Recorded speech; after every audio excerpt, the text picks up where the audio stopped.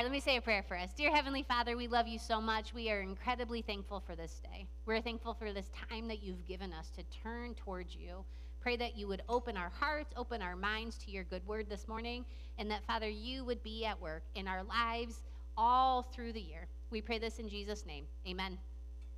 So I read an incredible idea this week. It came from a writer named Jeanette Winterson. She said, I know now, after 50 years, that the finding, losing, forgetting, remembering, leaving, returning never stops. The whole of life is about another chance. And while we are alive till the very end, there is always another chance. And I thought that was such a beautiful sentiment, like especially going into a new year ahead of us, there's always another chance to grow and a chance to learn and a chance to try again. So as we kick off a whole new month, a whole new year, we have before us this world of possibility, and we get to ask ourselves the question, what chances might we take this year? What plans might we make to become the men and women that God has created us to be? And so I want to dive into this, giving us a little bit of a structure, and it comes from the book of Philippians. Paul writes his friends in Philippi a letter, and in the beginning of the letter, he has this prayer that he shares with them, that he's been praying for them. And this is what it says in Philippians 1, starting at verse 9. He said, "This is my prayer, that your love may abound more and more in knowledge and depth of insight, so that you may be able to discern what is best and may be pure and blameless for the day of Christ, filled with the fruit of righteousness that comes through Jesus Christ, to the glory and praise of God." Now, he's got a lot of words in there. I'm going to read this to you one more time in a different translation. It's the NLT. He says, "I pray that your love will overflow more and more, and that you'll keep on growing in knowledge and understanding. I want you to understand what really matters, so that you may live pure and blameless lives until the day of Christ's return. May you always be filled with the fruit of your salvation, the righteous character produced in your life by Jesus Christ, for this will bring much glory and praise to God." So Paul says there's three big ideas here that I've been praying for you, my friends, for the church. He says, I want love to grow, that it's just flowing out, it's overflowing out of you. And as you grow in love, you grow in knowledge and understanding, and you learn how to make good choices and know what's best and what really matters the most. So we're going to look at these ideas and say, what if this became our prayer for not just ourselves and each other, but for the church? What might God do through these ideas this year? So the first idea, he says, I pray that your love may grow with knowledge and understanding. And it's interesting how he couples these ideas together. So he says, I want your love to grow, but I want your knowledge to grow and your understanding to grow as well. Your heart and mind should grow together. So what happens is, if we just get smarter and smarter and smarter, knowledge puffs up where love builds up. But when we grow in our knowledge and our love, there's this healthy balance that shows up in who we are and how we treat one another.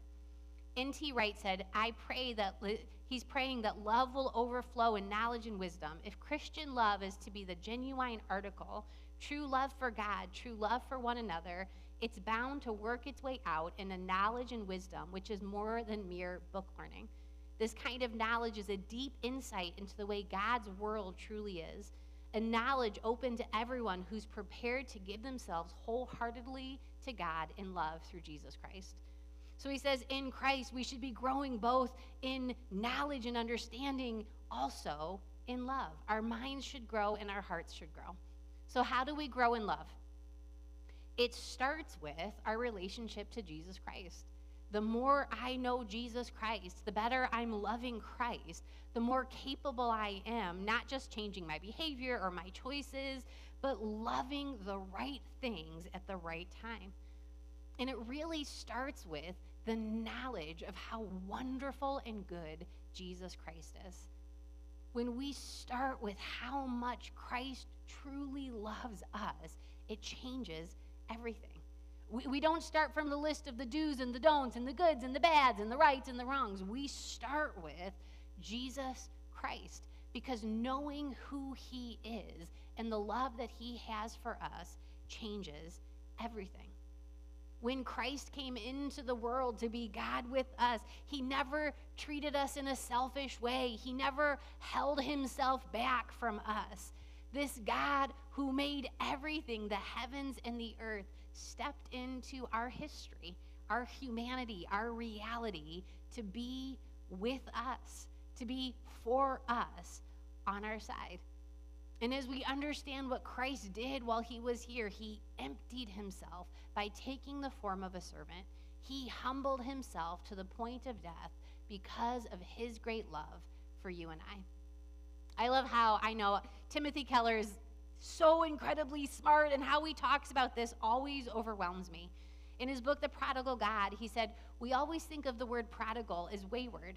The son who took the dad's money and turned away from his family, lost his way, spent everything. He said what prodigal actually means is recklessly spendthrift. Listen to this. Jesus is showing us the God of great expenditure, who is nothing if not prodigal toward us, his children. God's reckless grace is our greatest hope, a life-changing experience. We know that God has this reckless grace because of how Christ gave everything that we might know him and live. And when we really, really live in the love and understanding of who Christ is, it changes everything. The better I love Christ, the better I am able to love everything and everybody else better. All my loves become better when Christ is leading the way. His humility, his service, his love, they all compel us to choose better every single day. And as we love Christ, as his love takes root and grows in us, we're able to love one another better. We're able to love the people who are near to us as we love ourselves. We're able to love the people around us as we love ourselves. We're able to love the people that we come into contact with day after day, whether it's home or work or in the streets or social media or at school, at the store, at church. We're able to love them better and treat them better because of Christ at work in us. We love God by loving others well. We love God by treating each other with kindness and goodness and encouragement and being a source of hope and compassion in our neighborhoods. We love God well by loving our neighbors, by being patient and kind. And as the love of Christ grows in us, it flows out of us in love towards other people. Paul says, I'm praying that as Christ's love grows in you, what flows out of you is loving other people well, which goes alongside of knowledge and understanding. Now, it's interesting because when we think about the idea of wisdom, we think about it at a couple of different ways. Some type of skill, right? Somebody's wise who can do something really, really well, whether it's a physical skill or an intellectual skill, whether it's a trade or profession that somebody's really good at. But we also think of it as the form of experience, right? Somebody who's lived a significant amount of time, they're considered wise. They've accumulated life experience. Or have you ever heard the expression, you're wise beyond your years? Their experience in life taught them a whole lot really, really quick. So usually wisdom falls in one of these two categories, what we know or what we do. But when you really study the idea of wisdom in the Bible, it's more about life skill. The ability to do life well, to the very possible effect. How to navigate your way through life when it's weird and twisty and turny and odd and things that you just never could predict, all while growing in the process. Wisdom is the ability to discern and apply knowledge to our everyday life. It's one thing to know something, right? But knowing something doesn't guarantee I'll do that something. Just because I know the right thing to do doesn't mean I'll do the right thing. So knowledge and understanding go together. God wants us to grow in knowledge and understanding to live life well. Wisdom is learning how to live life well in our reality, in our context, in where we are right now. And he's given us the ability to grow and develop and learn so that we can approach life better again and again and again. So how do we grow in love? How do we grow in wisdom? It starts with what God gave us as the tool to learn and grow, the Bible. He gave us this beautiful, jam-packed book with all of these different books inside, with all these different histories and narratives and characters and lives and gospels and poetry, all to help us learn how to live well, how to live with integrity and character and learn from the lives of other people, how to develop skills that navigate the tough choices we have to make in life. The more time we spend with God and what he gave us in the Bible, the more wisdom we learn, we acquire to do life better. You can't grow with God apart from his word. We can't really get a fully developed view of the world and life without diving in deeper to who God is and what he desires for us, which means reading the Bible has to be a regular part of our life. The good news is it's a new year, and if you have a Bible, if you have a phone, if you have an iPad, you can download the YouVersion Bible. There's beautiful plans that you can read the Bible in a year, 3 years. You could be crazy adventurous and read it in 90 days. It's possible. It's really hard. I've done it one time. I'd be in the pickup line at school trying to read through my chapters. But there's so many different ways to navigate it. You don't have to be a scholar or a theologian. You don't have to have a PhD. You could have all of those things. The Bible has something for you right where you are now. And we grow in wisdom by spending time reading and studying these ideas and these big things that God has given us to learn. But we also grow in our wisdom and understanding and love through the people he's put in our life to do life with. We can learn and grow from each other.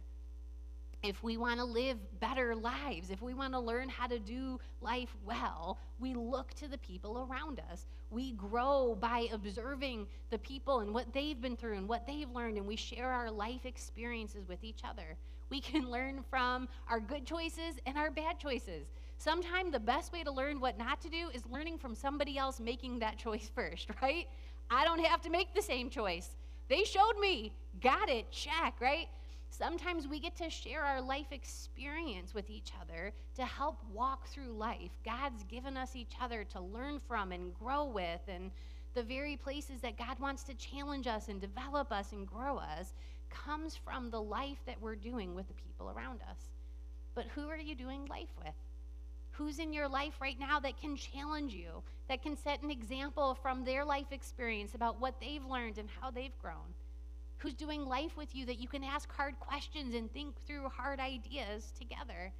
Because God's given us this beautiful book, the Bible, and he's given us each other that we can learn how to do life well, so that flowing out of us is wisdom and love and understanding to be more and more who he's called us to be.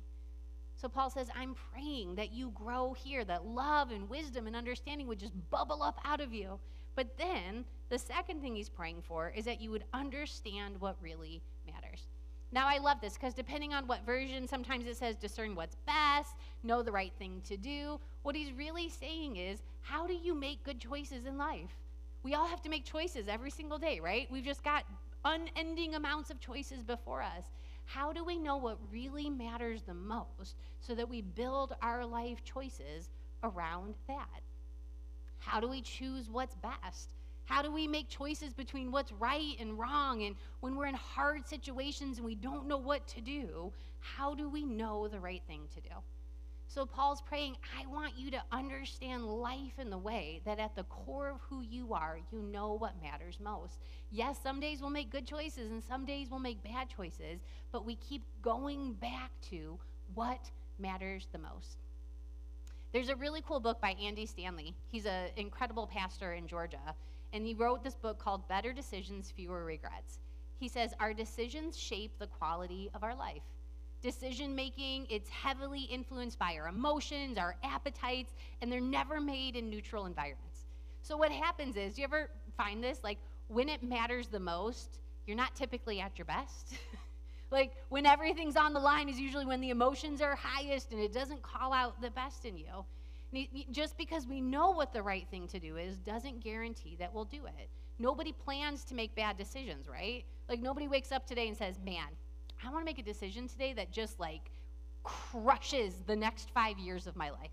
I want to do something today that's just going to take me out of the game for a few years. Nobody makes that choice in the morning. But at the same time, we don't plan not to. We don't have a plan in place that says, I don't want to make bad decisions that lead to a lifetime of regret. How can I avoid that? And so it's really interesting in his book, he goes through 5 questions that we can ask to help us make better decisions. I'm not going to go into it. It would take too much time. Read it. It's a really good book. There's an audio version, and he narrates it himself. But one of the questions he asks, he calls it the maturity question. And what happens is, he says, our inclination in life is to live as close to the line as possible. So what happens, we say, if it's not wrong, it's all right. If it's not illegal, it's permissible. If it's not immoral, it's acceptable. If it's not over the line, it's fine. So we're kind of tiptoeing, like, where's that line, right? If you've raised children, remember when they're little, like, how far can they go? How far can they push, right? We don't lose that behavior as we get older. It just manifests itself different. How close to bad can you get without really being bad? How far over the line can you go without really getting caught, right? So he says what happens is we're asking the wrong question. Instead, the question we should be asking is, what is the wise thing to do? Because it's foolish to live on that line of what's permissible. Listen to what he says. Our greatest regrets are always preceded by a series of unwise decisions. So knowing who we are, our past, who we are today, what we want for the future, and who we want to become, what is the wise thing to do? It's not saying don't do bad things, don't do wrong things. It's saying what's the most wise decision you can make in this moment? Because otherwise, regret sneaks in. So how do we make decisions today that have tomorrow in mind? When we use wisdom as our guiding course, it paves the way, he says this, for ending somewhere on purpose. We're all going somewhere. Whether we're actively choosing that somewhere or passively coasting day by day, we're going somewhere. But when we say, I understand what really matters the most, we get to end on purpose. We get to go like this because life isn't a straight course, but we get where we want to go on purpose instead of stumbling and fumbling our way through days. When you look at your life, what really matters the most? When loving Christ is at that core central of who we are, it helps us love everything else better. When we know who we are and who's created us and the purpose that he's given us in this life, it helps us have a center of this is what matters the most. And when I've got Christ at the core and he's guiding me, then what happens is we get to ask ourselves, what is the wise thing to do? In every day, in every choice, in every moment, we get to direct our life based on this wisdom that he's given us. And then here's the third thing Paul says. I want you to be filled with the fruit of righteousness, to live pure and blameless lives. Okay, sometimes we read that and we're like, well, count me out, right? Like, pure and blameless flew the coop like 10 years ago. I don't know how to recover from that. And sometimes we miss the context of what's trying to be said.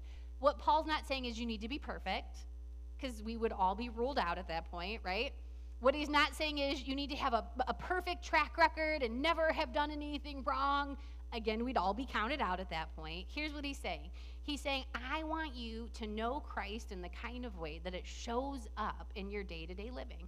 That knowing Christ would lead to the kind of wisdom that leads behavioral choices and wisdom and understanding and love, not filled with regret or guilt, but letting the goodness of God direct you. Now here's what's interesting, because this is Paul. Remember we studied this idea in Galatians. What did he call it? The fruit of the Spirit. That what is being produced in us, what's growing in us as we do life with Christ is love, joy, peace, patience, kindness, goodness, gentleness, faithfulness, self-control. Why is that what Paul is praying would grow in us? Because it's who Christ is. And as we grow with Christ, as we know Christ better, people should see more of him in us. His goodness should be growing in us. His faithfulness should be growing. His gentleness should be produced in us. The goal of growing in our faith is to become more and more like Jesus Christ, so that our character, our thoughts, our feelings, our actions will grow more and more into who he's called us to be. The more time we spend with him, the more he shows up in our day-to-day lives, our day-to-day thoughts, our day-to-day choices, our day-to-day actions. It takes work. It doesn't happen overnight, right?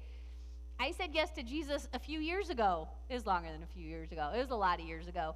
But guess what? God's still working on my heart. He's still working on my mind. He's still working on my choices. But as we stay in the game, as we do life with Christ, we become more and more who he's created us and called us to be. Now, here's a really big distinction, because sometimes we think righteousness and we think like, oh, self-righteousness, judgmental, right? We know some of those people. It's not about those things. It's not about making yourself look so perfect and so good on the outside. Meanwhile, on the inside, you're just rotting away and corrosive. It's not about saying the right religious words while being horrible to people. That's never been who Christ called us to be. It's growing with Christ in the kind of way that we become more loving, more kind, more patient, more gentle, more in control of who we are. Charles Swindoll said, faith is an endurance race that tests the runner's determination to keep going, despite the cry of every cell in his or her body to slacken or to quit. Faith isn't a one-time thing. It's not a one moment, the music was right, things felt good, I said yes, and then I went back to everything else. Faith is a lifetime of getting to know Christ more and more. And sometimes getting to know Christ means I have to unlearn a lot of other things. Sometimes it's unlearning what I thought was the right religious way to live. Sometimes it's unlearning what I thought was my own way to live. It's day after day letting Christ be at work in our hearts and our minds and our lives, letting him guide us and shape us and direct us. It's walking through life with an open heart for what Christ might do next. There's a lot of reasons to close down our hearts. There's a lot of reasons to say, I'm done, it's too hard, it's too much. But trusting God in the challenging times and the frustrating times and every moment in between is how we grow in faith. It's the process of not God is doing terrible things to me. God doesn't like me. God is against me, to seeing God is so for me that he gave us this incredible gift of life, this wonderful, precious, fragile gift. And every day seeing the gift as something to be thankful for, something to say, God, thank you for this day, for this life, for this moment. There will always be a million reasons to quit. There will always be 100 million reasons to give up and throw in the towel and be done. But the heart of faith that knows Jesus Christ will not give up.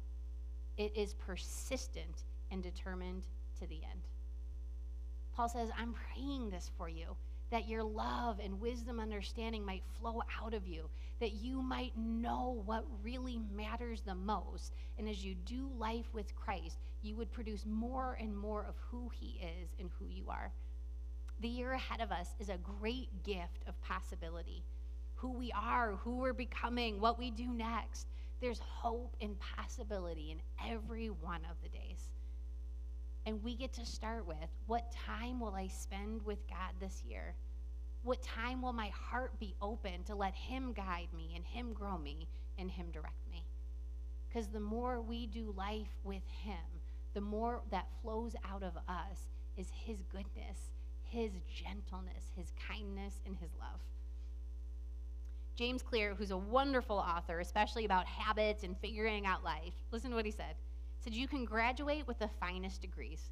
You can read the most useful books. You can enjoy the loving support of family and friends, but your degrees can't take action for you. Your books can't make the decision for you. Your family can't live your life for you. There's no substitute for courage. At some point, you have to make the choice. At some point, you have to say, now.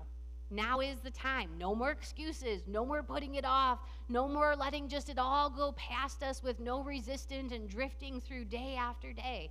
Today is the day, and now is the time. What if we chose to do life with Jesus Christ this year? To let his goodness and love flow out of us, to grow in wisdom and understanding, to know what really matters the most, that our faith in him might produce in us a life that matters and is lived on purpose. What if we chose to live into those values that he's called us to be? We get to ask ourselves, who are we going to be this year? Who will we choose to be in 2023? Because when we choose to do life with Christ, everything is possible and anything can be. Dear Heavenly Father, I pray that you would help us. I pray that you would incline our hearts towards what is right and what is good. I pray, Father, that you would let the love of Jesus Christ flow out of us in powerful ways this year. I pray that we would do life with you in the kind of way that shows up in our choices, our actions, our behavior, our thoughts, and our hearts.